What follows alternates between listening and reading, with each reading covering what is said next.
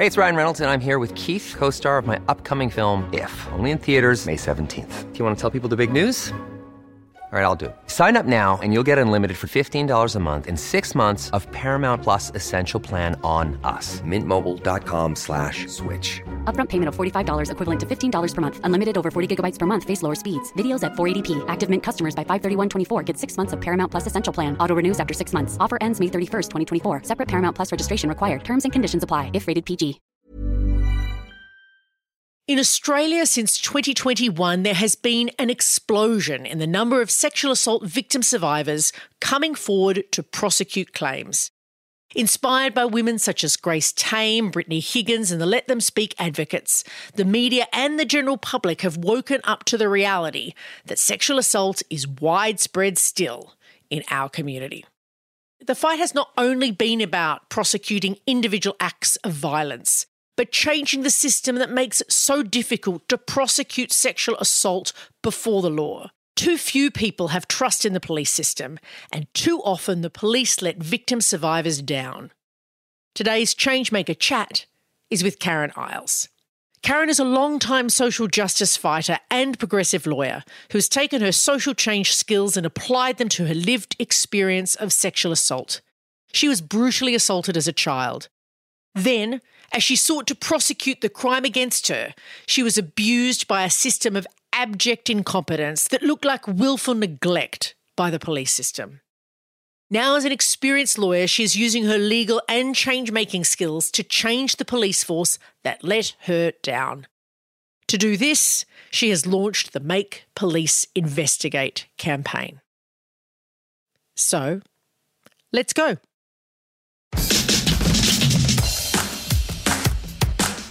I'm Amanda Tattersall. Welcome to ChangeMaker Chats, conversations with people changing the world. ChangeMakers also produces episodes that are feature stories about social change campaigns. ChangeMakers is supported by the Sydney Policy Lab at the University of Sydney. They break down barriers between researchers, policymakers and community campaigners so we can build change together. Check them out at sydney.edu.au/policy-lab. You can find out more about ChangeMakers on our website, where you can also sign up to our email list. It's changemakerspodcast.org. Well, Karen, welcome to ChangeMakers. Hi, Amanda. It's so lovely to have you here, and it's always great to have fantastic changemakers on the program. It's also fantastic to have a friend who's a changemaker on the program, so double welcome to you, hey? Thank you. Cool. So now we're going to get into some pretty strong stuff today, but it's important to get into some of these strong questions because it highlights the kind of change that we actually need to make a better world. But before we get into the change topics that we're going to talk about, I'd love you to tell our listeners a little bit about the kind of change maker. How would you describe yourself? What kind of change maker are you? Oh, what type of change maker? I think dog with a bone comes to mind. Once I tend to get hold of an issue, I'm pretty tenacious with it. And, also just kind of drawing on, I think I'm pretty resourceful in drawing on relationships that you've built up over a long period of time and, the resources in your little campaign toolkit that you've developed over years of activism. So, knowing the theory and the evidence of what works so that you're not reinventing the wheel. Yeah, so resourceful and dog with bone. Excellent. And resourceful both in terms of having a network of relationships that one has, as well as resourceful in terms of having acquired knowledge over time is what I'm hearing. So, and then just, for the benefit of our listeners, where do you currently apply these change-making skills? Like in what part of the world, in what sort of professional way do you apply these dog with a bone resourcefulnesses? Everywhere, including my personal life. I think my stepkids would agree. I think for me, I'm a lawyer and I run my own legal and consulting practice, and we do a lot of work on social justice issues and using kind of all of those tools in the tool belt. So whether it's to create change through litigation, creating change through working with organisations to think about how they do things differently, we work predominantly on issues that impact women, gender diverse and First Nations people. So kind of do that day in, day out. For me, I kind of just see your job or the political party you belong to or the organisation that you volunteer with. Maybe I'm a little bit cold and callous, but I see them all as tools to create social change.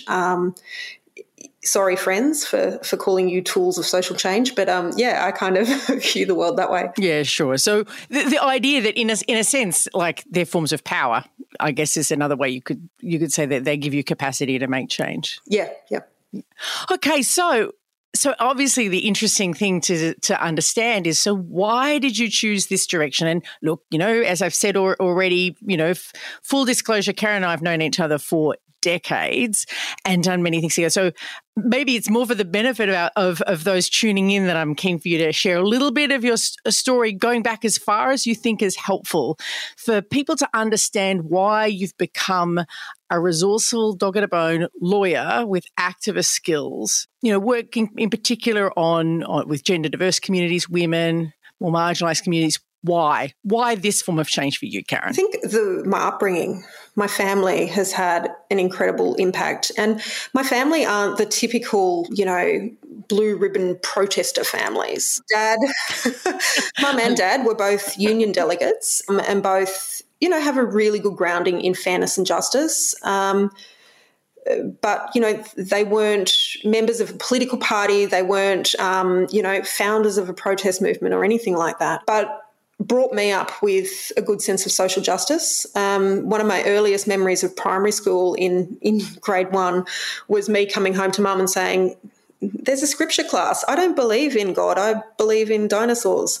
And speaking to some friends of mine about the problem as well, and we all decided we'd go home and tell our mums and dads so that they could then write letters to create a non-scripture group. So my first collective activism was a non-scripture group at Kincumber Public School back in, when was that, 1986. So using your relationships and resourcefulness early on. Absolutely. Collectively organising, using the power of parents and the pen. As well, my Auntie Margaret, my dad's sister, she, for me, is the matriarch of my immediate family. She is an incredible woman who in the 1960s travelled throughout the world teaching and was in Kabul, was in Iran, was in Jordan, was in Syria, was in London, was in Canada. She was everywhere, man. She was, and so for me, that sense of the change that can be created through education. She then went, when I was 4 years old, she moved to Tennant Creek and spent the rest of her career working as the principal of the high school at Tennant Creek and then within the department. So for her, education and social change and social justice has always been a thing. She was involved in setting up the first and only women's refuge in Tennant Creek. So, for me, she's been an incredible influence. And hello, Auntie Margaret, if you're listening. And also, I guess, in what way? Like, how do you think her story became part of your story? That's a really good question. I don't know. I think I just always looked up to her and was like, this is the type of, adult I want to be when I grow up. She had an incredibly brave, adventurous life, creating change in the way she knew how and still does, even though she's retired. So, and then off the back of that, my great auntie Mary, Mum's, was a really staunch Scottish woman, and her father, was essentially a political refugee from Scotland in the early 1900s. He was the leader of the Scottish Nationalist Party Socialist Nationalist Party in Motherwell, which is not far from Glasgow. And so in the middle of the night, they packed up the family and fled because at that time they were rounding up and killing the leaders of the Scottish Socialist Party. So they jumped on a boat and came to Australia. So for me, those kind of stories of social justice and, the very visual descriptions of my great-grandfather with, running English lessons for working class people in Motherwell in the family living room of a night time. Those stories run pretty deep. And then there's, other stories from my dad's side of the family, particularly in relation to his dad, who was also, quite involved in the local community, was a councillor on the local council at one point. Social change and standing up for what you believe in has run pretty deep in a very understated way. Yeah, but incredibly profound way when you apply your mind to thinking about how your story didn't start with your birth, but rather with the relationships around you. Like I can see, I appreciate you saying it, you don't feel like your family are the sort of blue ribbon protesters, but my Lord, there's a lot of political grounding that your family is obviously helping you, I don't know, creating a sort of foundation for the kind of choices you might want to make. And I think one other thing I mentioned is, as an adult, I've come to become more closely connected with the Aboriginal heritage and family members within, my family, and the intergenerational knowledge of struggle and resistance to colonialism and how Aboriginal people have tactically survived. That knowledge of injustice at its deepest form of genocide has also really shaped and is continuing to shape and deepen, I think, my activism as well. Yeah, wow, that's extraordinary. So, we could spend a lot more time on this question, right? I could spend another half a day. We could go and have lunch. But I kind of want us to for you to let us know. So then you've got all this background, right? All these relationships, all of these insights. You start making decisions about the kind of career that you want. How, what did you decide to do? Like, we know you're a lawyer now. Tell us a little bit about the pathway that took you to where you are now, given this background. My original occupation of choice when I was about 3 was I wanted to marry the garbage collector.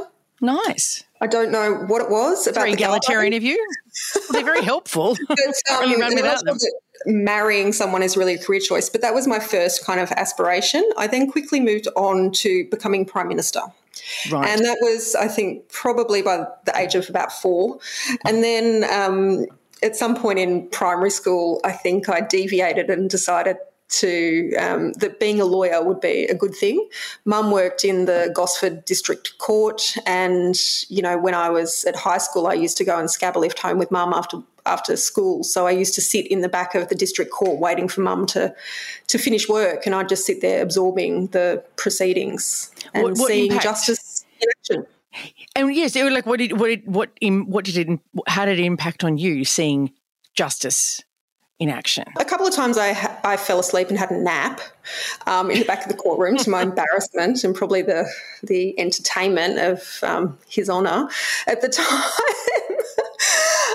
But I think, just seeing the kind of the slow plod of justice and how methodical it is and considered, and, you never got to see the full case. I was only ever seeing probably 45 minutes at the end of the day. But then going home around the dinner table and having Mum speak about the type of cases that were going on in the courtroom, hearing about the absolute injustice from an early age. This was back in the early 90s, hearing about the vast number of sexual assault cases that were coming before the courts and the horrors of how victims, often child victims, were being dealt with by the courts. That was, routine chat around the dinner table, and probably Mum's way of unloading and dealing with her vicarious trauma a little bit as well. Yeah, so kind of saw that, and I did work experience with the Department of Public Prosecutions and followed a barrister around for the week, and again sitting in the back of the courtroom for long adjournments while the judge read through papers. That was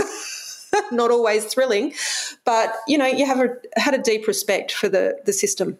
Was it that point that you decided you were going to be a lawyer, or was it, tell us how that then turned into your career? Well, it turned into my career in the sense that I worked, bloody hard through the tail end of high school. A lot of high school I also, wagged and skived off. But in the last 2 years of my high schooling, I decided, no, I really do want to be a lawyer. And to do that, I better start turning up at class a little bit more.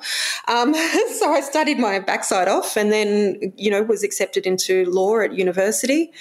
When I was at university, I quickly got even further submerged into the social justice movement, and that's where you and I met, campaigning against voluntary student unionism and the racism of Pauline Hanson and crazy neoliberal everything of John Howard. So, quickly got involved in that. And it was within a few years that I left uni before I'd even graduated and went and worked for a trade union. I was pretty impatient for social change, and it felt like in the university setting that you spend a lot of time on yourself studying, and that I didn't want to do that. I wanted to just jump straight in and be working with and for people. So I skived off uni and then finished the rest of it part-time. I know there's a lot more. There's time in Amnesty, there's time in the union movement, there's time in lots of social justice campaigns. But what I want to do now is I want to take us to the campaign that you're working on at the moment. And I want to take a look. We can see the full Karen, right? This is a woman who's come with a lineage of understanding the importance of power and justice, and also has sought to enact that in your life, in the world of the law, but in lots of different spaces.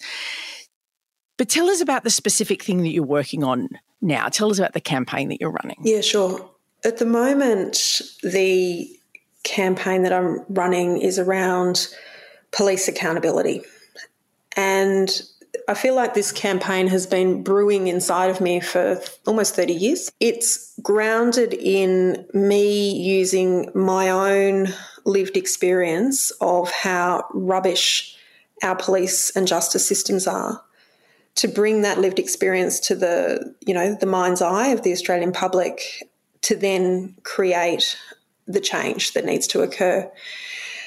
And it's kind of weird campaigning using your story, and I don't even like the phrase story, my experience, my truth, as the cornerstone of a campaign. It is kind of weird. And I think as well, for me, when you're talking about sexual assault and rape, there's a lot of shame and a lot of stigma in our society, and it is a really hard thing for victims and survivors. I prefer the term victim to speak up.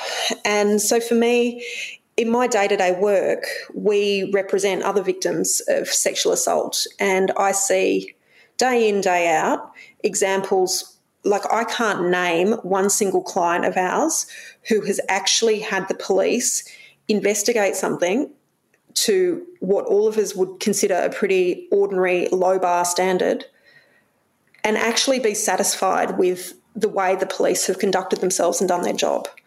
The normal experience that women and others have on reporting sexual violence is that the police do nothing or dissuade them from making a report.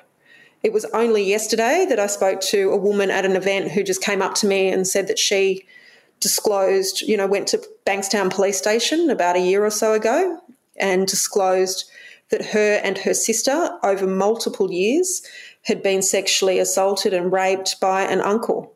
And the response of the Bankstown Police was that, there's nothing we can do about that. It'll be your word against his. And so, you should just go see a counsellor. Today. This is how the law acts. Absolutely. Today. It is commonplace. It is rife. And in 2021, I just got angry. I'd been putting my faith in the justice system for decades to do something about my own experience of sexual assaults. And in 2021... And just to say, Karen, I don't want to ask you to have to describe it. Yeah. That's too much, right? And so, but just for listeners, Karen was a victim of a very serious and horrific set of sexual assaults, both in Queensland and in New South Wales, sought to get police intervention into them several years later, and the police, no offence, they fucked around for the best part of 2 decades, not investigating, losing files, losing statements again and again and again. Horrific experience. Yeah, it's been shit, to say the least. And, a lot of victim survivors talk about and this is certainly the case for me, that the trauma of the actual rapes, I've processed long ago. Like, that stuff's, somewhat easier to get over and deal with than the trauma that the police and the courts cause. Will you expect that system to deliver, in inverted commas, justice when a system is so hypocritical?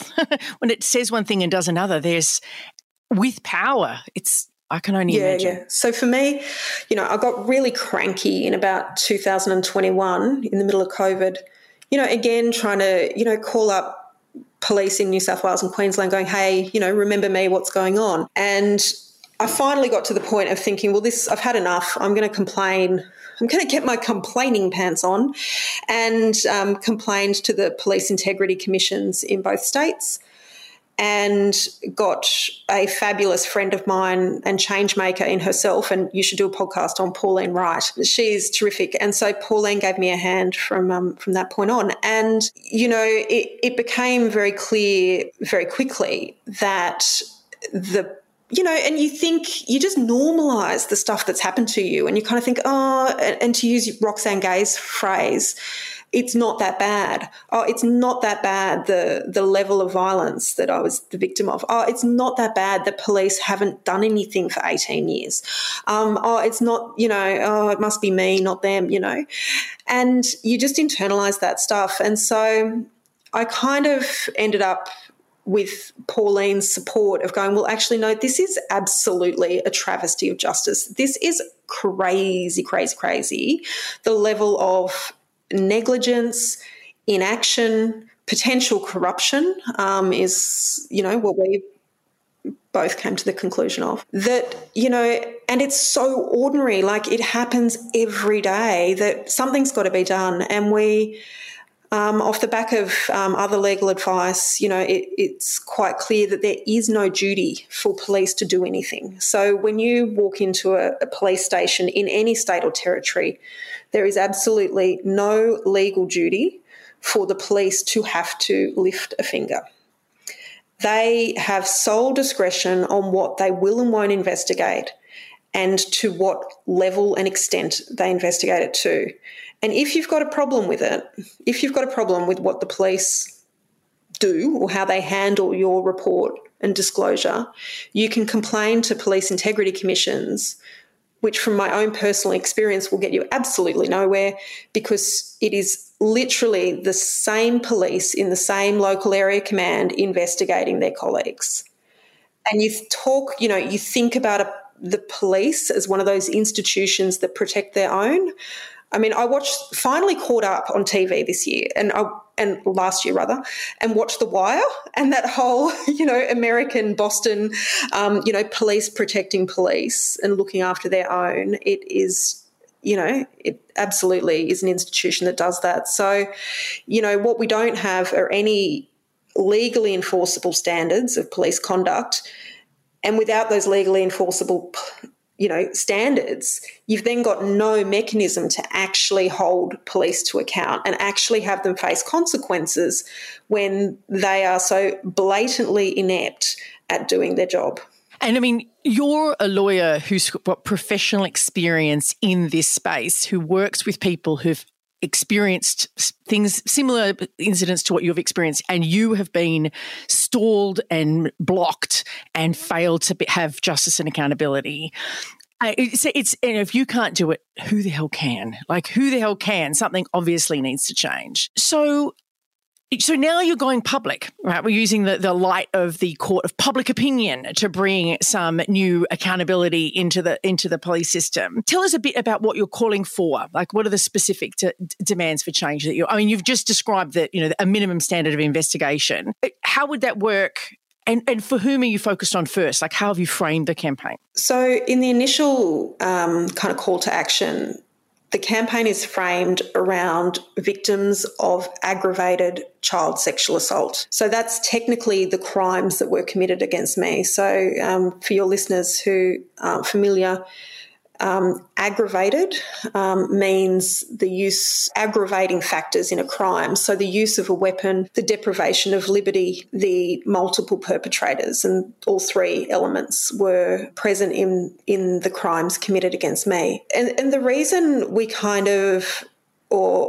I chose, with, some advice from others, to focus on police needing to owe a duty of care and investigate these crimes to a minimum standard. And the reason to focus initially and solely on victims of aggravated child sexual assault is because I don't think many people can imagine crimes worse than aggravated child sexual assault. It is absolutely heinous. Those crimes carry, in most jurisdictions in Australia, a life sentence or, in the alternate 25 years. They are the worst crimes on our criminal statutes. And if we can't expect police to do their job for those type of crimes, then, we've got Buckleys as a society. Of course, though, a duty of care and a duty to investigate to a minimum standard should absolutely apply to other serious crimes.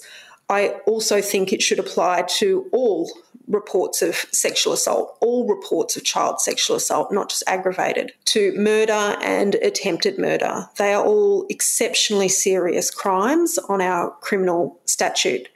And all of those victims of serious crimes and their families deserve the police to do, at a very minimum, the very basic bits of their job. And anything less is just ridiculous, silly, and really not cricket. Yeah, and they act in the public interest, right? But police aren't meant to be a law to themselves. They're the police service, and in other forms of service there are lots of regulation about standards and practices. You can't send your kid to school and expect a teacher to just not do their job. So in this case, it's asking for the same level of service to be performed by this part of our society. That's right. And also asking them, we know the stats on sexual assault. We know that perpetrators don't just perpetrate once. And when police are alerted to people, the names and identities of people who are using this type of violence against children, we can be sure that they're using it against other children, potentially against their partners and families. So it's also, police are on notice about these people and yet are choosing to do nothing. And in making that choice to do nothing, are then allowing further harm in our community and to other future victims. And when I reported back in 2004, when I was a trade union organiser with my wonderful friend Shabnam at my side on International Women's Day 2004, we traipsed on down to the cop shop. I expected, and my motivation for reporting wasn't necessarily for justice for myself. I'm not sure I believe in that.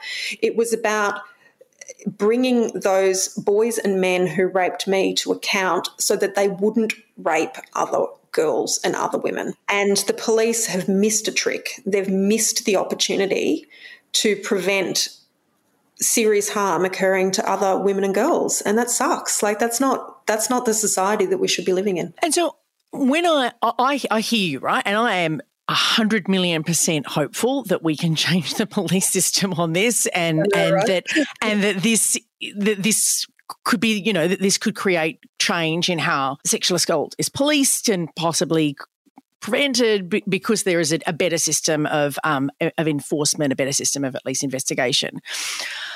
But I'll be honest with you, I'm a little wondering whether that's possible. I also wonder, for so many people who experience sexual assault that, they don't report, or they fear the process of going to court, the police not investigating is only the start of what can be a very traumatic process. Yeah. I'm wondering, and this is an incredibly important piece of work, but, there'll be people listening to this podcast who've either personally experienced historic sexual assault or have very close friends who've experienced historic sexual assault. And I think for many of them, they don't know what else they could do but go to the police, and the police seem so fraught and hopeless. what else can one do? What else can you do if you want to do something about a past abuse, but the prospect of going to the police because of the lack of accountability that exists there feels too much? Well, I think the problem is very little. My advice to anyone is, before you even consider doing anything, see a lawyer who works in this space and understand all of your options under the victim services schemes, under, for civil litigation, or if it happened in a workplace or institutional setting, what the options are there. And then work with your own lawyer to, take the time to consider your statement before you submit it, because that statement will be used time and time and time again in different settings. And taking a statement is a really full-on thing. Like it can take, months or years for people to really fully recall. And that's the impact of trauma, right? So doing that up the front, I think, is really important to understand your options and what you might do. I only watched The Godfather for the first, like The Wire. My husband has, got me into watching these like cop and mobster shows. Fun at home right? Police accountability shows. Great. And the opening scene in The Godfather is someone, a bloke, in the community coming to The Godfather for help because his daughter was raped and the police and the courts let his daughter down. And he's asking The Godfather to go kill the guy. And so, this expectation around how hopeless the police and our courts are has existed for decades, or at least since The Godfather was written and scripted. So it's really difficult when our community expects that police will do nothing. It's a really difficult position to be in. And 90% of women who've experienced sexual assault don't report to police. So if we're ever going to hold men who rape women to account, we've got to change the confidence in the justice system. And there's a range of reforms we can look at for that. And I think this is kind of the first one that really addresses that, the under the water bit of the iceberg of the reason why 90% of women don't report. And what's powerful about it is that I feel like it's powerful because it's been based on your actual experience of how the system works. It's not sort of a good, no offense to brilliant academics or whatever. It's not based on a conceptual idea. It's based on a lived experience of how the system actually works to begin to move the foundations of that system based on what's not working in that system right now. And just because we win one thing doesn't mean we can't win another thing. That's what I'm hearing as well. So what is interesting to me, I think that your status, and to use your language, the status of someone who's been a victim of a horrific crime, running a campaign to change the system, that's become, for you to do it, it's magnificent. It's also true that there are some other wonderful and extraordinary role models in this space who are running these cases, both like in terms of seeking litigation, but also running political campaigns that seek changes in the system. The idea is sort of victims as changemakers, in a sense. It's interesting that it's not big not-for-profit organisations who would, maybe people would have assumed, or women's organisations who would have assumed that maybe those kinds of organisations would be doing something like this. Can you talk me through why you think the rise of the victim changemaker, the survivor changemaker has come about, and I guess the power of it? It's interesting for me on reflection. I've always been really big into collective action and community-based organising.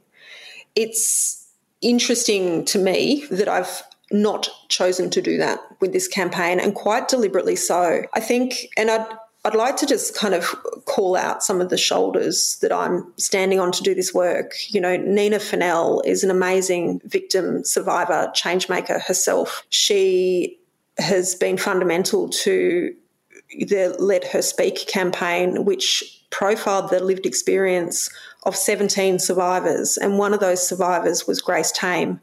But I'd like to call out the other 16 survivors who were really diverse and had incredible stories of resilience, strength and crapness in the cards that they've been dealt by the justice systems. So, big shout out to the work that Nina has done, Saxon Mullins, and the tenacity to stick through the legal process to create, unfortunately in the court, not create the change, but off the back of what was a very underwhelming response from our courts, then create a campaign and a movement for legislative change. Lula Dembele, who through her own lived experience has also collected a collective of survivors around her that are all engaged in strategic media and litigation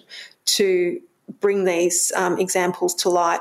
And then my friend Chanel Contos, who has also used her experience and created change in consent education and the way our community has these conversations. And I think it's really interesting that in sexual violence, we don't see big NGOs or even women's services particularly playing in this space. And I think the reason for that is so many not-for-profits have become government service providers. They're pretty much exclusively funded by government, are very committed to providing services, mostly mental health services, to victims. And this type of accountability and calling police and calling out the patriarchal systems in our parliaments that make the laws, in our judiciary that enforces and creates law as well, and then our police system that does the day-to-day enforcement, calling out the patriarchy, misogynism of those systems is not winning friends in government. And you don't get lots of grants for that necessarily, You don't get grants for that. And I think it makes it very difficult. I think in some ways the not-for-profit sector has been a little stifled. Because they're not non-government, they're actually a key part of government. So, and, I also think that the non-government funded NGOs, my own, professional experience there is that it's so different to be running campaigns based on lived experience compared to the professionalisation of the activist movement that has happened through a lot of advocacy-based NGOs. And again, I think, this is something for the sector to take a really hard look at, of the changes that are being made to sexual violence, which impact 20% of Australian women, and then on top of that, 1 in 20 Australian men and boys. Why are they not in the space creating change? Is it the way that they plan campaigns? Is it their responsiveness? Is it their commitment to being survivor-led? I'm not sure, but I think they are interesting questions to be asking of ourselves as movements. I do think, though, that the benefit of individual victim survivors running campaigns is that it gives absolute agency to victim survivors. And when rape and sexual assault are at the very heart of those crimes is the complete expression of power over and the complete removal of autonomy in every sense, that running your own campaign is an incredibly liberating thing, and not being beholden to someone else's wording of a campaign ask or, someone else's timeline is actually quite liberating, but it's also very lonely and you bear the cost yourself. It takes immense privilege, immense financial privilege to be able to step away from your job on a full-time basis and run these campaigns. And I think that is no coincidence that the women that I mentioned before, Nina Fennell, Saxon Mullins, Lula Dembele, Chanel Contos, Grace Tame and others have either come from a position of financial privilege or they have taken out second mortgages. They are in debt up to their eyeballs to do this campaigning. And I think that the call for the sector is if the sector isn't equipped to be doing this very responsive, very urgent campaigning, then what they can do is to get behind and back the individuals that are doing this at immense personal, financial, emotional well-being to themselves. I mean, look, it feels like to me it's another wave of advocacy, right? You know, feminists get so excited about how many different waves there've been, and I don't want to get into that, but just like when things don't work, right, movements disorganise and reorganise them. And I feel like ever since when Grace Tame won Australian of the Year, when Brittany Higgins came out publicly and this movement bloomed. There was already there previous, but it became very, very public. Chanel Contos at the same time. All these things happened at a powerful moment. I feel like what we're seeing, and it's going to take a while for it to form the space for another form of women's advocacy, and not just women. It's people who have been victim survivors, you know, whomever they are, being able to speak up and create a new form of representation that puts lived experience at the centre, and it doesn't put a sort of medicalising their management of the trauma, but rather lifts up and creates a platform for advocacy that changes the system to mean it can't happen to other people into the future. Yeah. And good call out of Brittany Higgins. I mean, the whole nation, I think, our hearts broke for her in what she had to endure through that ridiculous process that she's had to go through. And I would like to say that I stand on her shoulders as well, and I hope her shoulders aren't getting too sore, because there's a lot of us doing that at the moment, and there are just so many examples of women doing this work. And I mean, kind of the other thing, you know, I was thinking of is this change and different style of campaigning and why it becomes so consuming when you're doing it for yourself. It's like it's like campaigning times 1,000. It is campaigning on steroids. It's the type of campaigning you cannot put down, and it overtakes your life because it is so deeply connected to your sense of being. And, you know, I think about, you know, you are campaigning like your life depends on it. It is your life. It's not a job. It's not something you put down at 5 o'clock. It is. And so you think about movements where that's happened, and movements where the status quo of, you know, the progressive social justice movements have been disrupted. And you think about the Aboriginal Tent Embassy. I think about the Aboriginal walk-off movements of strikes of working class people who just put their life on hold to do what needs to be done. The Aboriginal self-determination movements in the 70s of setting up a whole new alternative set of self-determining structures to empower Aboriginal and Torres Strait Islander people. And I think it's that that driver that a lived experience of oppression creates, and it's that zest that you can't put it down, you can't stop, you have to do this, because it's not just your life, but it's the life of your daughters, nieces, friends, sisters, in the broadest sense of the word, sisters, your aunties, all of us, and you just can't put it down. It's addictive. Yeah, and it's like you're campaigning because your life depends on it, because your life does depend on it. And I think, you know, with that, thinking about the, you know, that re-traumatisation that is created through dealing with systems, and,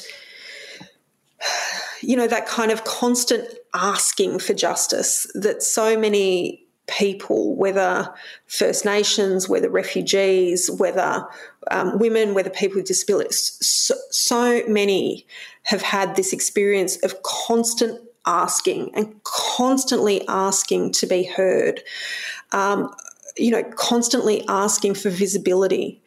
And the impact that has on your soul, and the impact that has on, you know, for me as well, that sense, and this is going to get a bit deep, you know, sorry for anyone who I upset, and I'm actually in a really great place. I'm not going to, you know, do anything crazy, but it makes you feel like you are so worthless, and completely lacking or deserving of any humane response, of any of your human rights. And that sense of worthlessness goes into a sense of, self-blame. And well, hold on, why wouldn't a normal person think this is horrendous, and why wouldn't they do anything to help me? And that sense of worthlessness and not deserving and self-blame then pretty quickly becomes self-hatred and pretty quickly becomes suicidal thoughts or drug and alcohol addiction. So, the fact that, that so many victim survivors are here yelling for help, yelling to be joined in solidarity by others, literally is life and death. Like, it really is. And for me, this campaign is, every day I think of a woman named Kate who reported to King's Cross Police Station the crimes that she said were committed against her by our former federal Attorney General. And I will say his name, Christian Porter, and her allegations, again, never actioned appropriately by police. And she took her own life. And I don't know Kate. I don't know what led her to do that, but I can say from my own personal experience, these campaigns are life and death. The asks for help are life and death. It is that fundamental question of your human worth.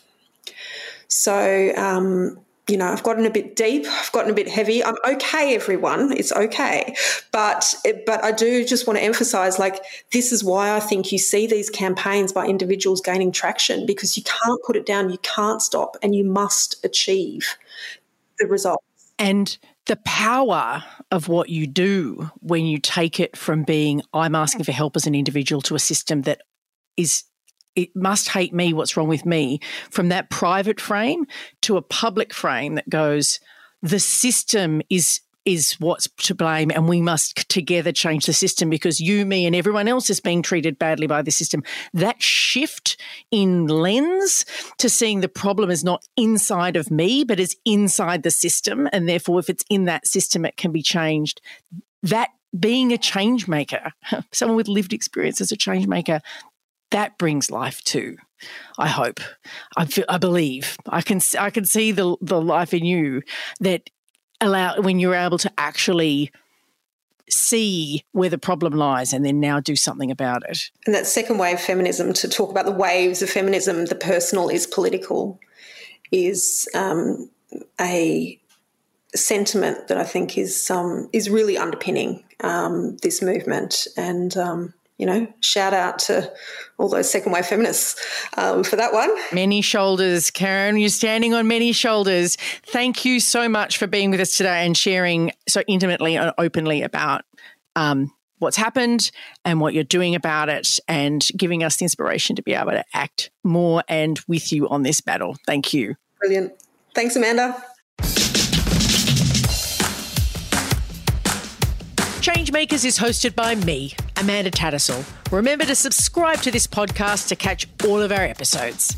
This is Series 7, so there's plenty to be inspired by in our back catalogue. To find out more about Karen Iles' campaign in New South Wales, Australia, go to makepoliceinvestigate.org. Our digital producer at ChangeMakers is Lachlan Hodson. Our audio producer is Jules Wookera. Our series sponsor is the Sydney Policy Lab at the University of Sydney. They break down barriers between researchers, policymakers and community campaigners so we can build change together. Check them out at sydney.edu.au/policy-lab. Like us on Facebook at ChangeMakers Podcast, and we're on Twitter. I'm ChangeMakers99, and I'm on Twitter, still just at Amanda Tats with 2 T's. And check out changemakerspodcast.org for transcripts and updates on all of our stories. And don't forget to take a look at the video content for the organising school if you want to take a deeper dive into the art of changemaking.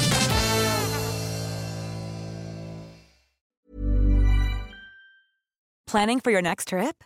Elevate your travel style with Quince. Quince has all the jet-setting essentials you'll want for your next getaway, like European linen, premium luggage options, buttery soft Italian leather bags, and so much more. And is all priced at 50 to 80% less than similar brands.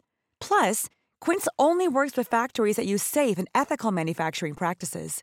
Pack your bags with high-quality essentials you'll be wearing for vacations to come with Quince. Go to quince.com/pack for free shipping and 365-day returns.